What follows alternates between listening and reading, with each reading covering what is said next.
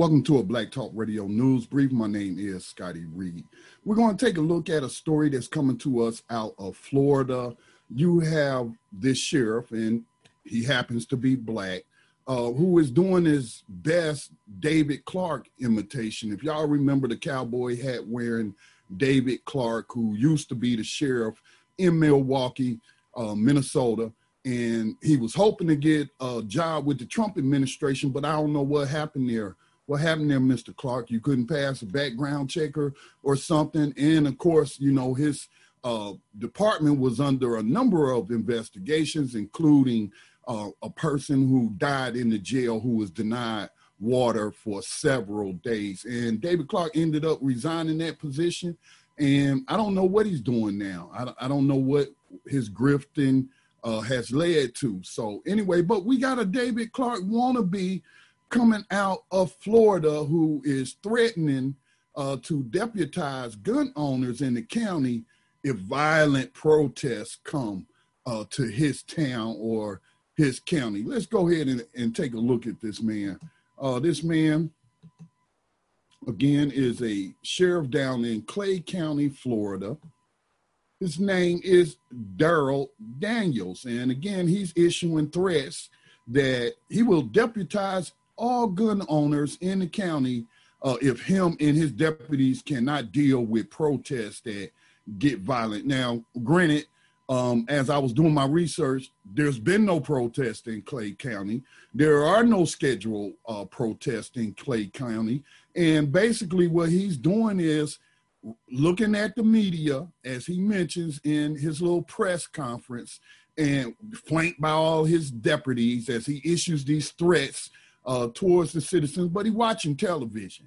He's watching probably Fox News and some of these other right-wing outlets about Antifa and all these people from Black Lives Matter coming from out of town and doing this and that. And a lot of times it is the people who live in those counties and cities. So what if someone comes from out of town to stand in solidarity? They are U.S. citizens too. And the last time I checked, we had freedom of movement in the United States. I hate to hit you off with this garbage, but let's take a listen to what this man, you know what? Yeah, let's take a listen. Men and women in the Clay County Sheriff's Office, but just want to weigh in on what we're seeing going on, played out across the media or mainstream media in this country. Look, folks, don't fall victim to subjecting yourselves to this conversation that law enforcement is bad, that law enforcement is the enemy of the citizens that we're sworn to protect and serve. We swore an oath. And in that oath, we swore to support, protect, and defend the Constitution of the United States and the government. And that we're duly qualified under the state's Constitution to hold office. That is, for me as a sheriff, for these men and women as deputy sheriffs, and we end that with, so help me God.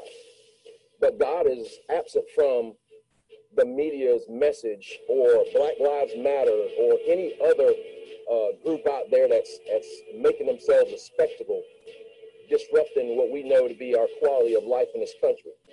In Clay County, we have a great quality of life. We have a great relationship with our community. But across this country, not so much. I just wanted to take a stand with these men and with these women who feel the same way that I do. Lawlessness, that's unacceptable in this country. Lawlessness, that's unacceptable in Clay County. And if you threaten to come to Clay County and think that for 1 second that we'll bend our backs for you, you're sadly mistaken. I know what happens when lawlessness prevails.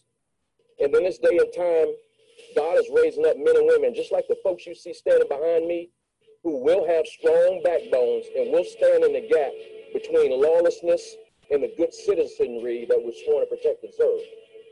So you can threaten all you want. You can say, hey, let's go to Clay County, or let's go to some other peaceful county where their problems don't exist, or not so much like across this country, where relationships are great and not strained, and where the people support their sheriff and support the men and women who wear the uniform. And you'll have something waiting on you that you don't want. Yes, we'll protect your constitutional rights as long as you remain under the umbrella of peaceful protest or peaceful march. But the second that you step out from up under the protection of the Constitution, we'll be waiting on you. And we'll give you everything you want. All the publicity, all the pain, all the glamour and glory for all that 5 minutes will give you. Is it a threat? Absolutely not.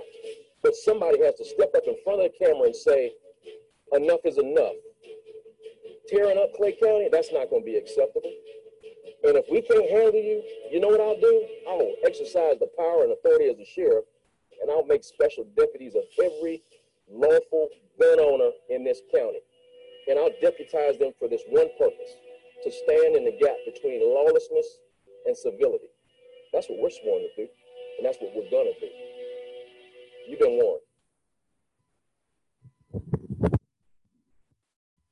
What a freaking clown. What a clown, man. This guy's a straight up thug. Yes, I said it. He's a straight up thug. Now, let me say this about Gaston County, where we've been having protests and marches and demonstrations and what have you. And I have said to, like, my daughter and some of the other people that I've been speaking to, we don't have the issues of police brutality, just straight up murdering people like we see in some of these counties. But guess what? We don't want it to get that way either. We do have some issues in the county that need to be addressed. But I have to say, you know, for the Mount Holly police, they rolled out the red carpet for us.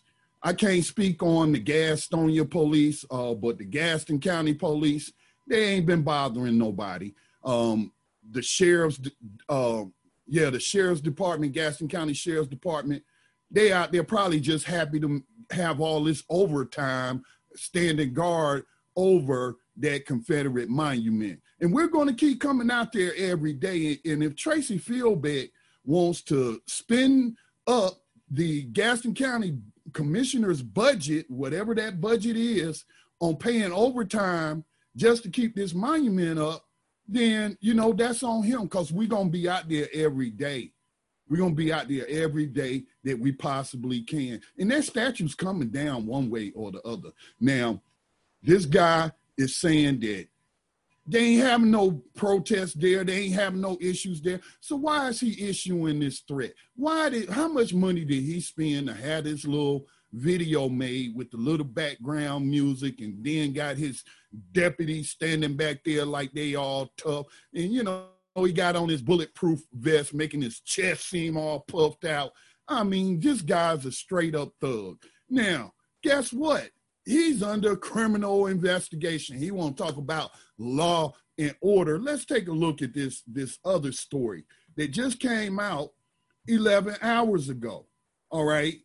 This thug, this straight up thug. So here you have from First Coast News, a criminal investigation into Clay County Sheriff's dealing now in the hands of the prosecutor. So possibly he made this video to distract from the fact that he's under a criminal investigation that just been concluded, and he could be indicted on criminal charges. So let me distract people and, make this video and issue threats to people that not even there in the county based off of him watching too much Fox News. I tell you, man, the Florida Department of Law Enforcement has completed its initial report following a year-long investigation into Sheriff Darrell Daniels.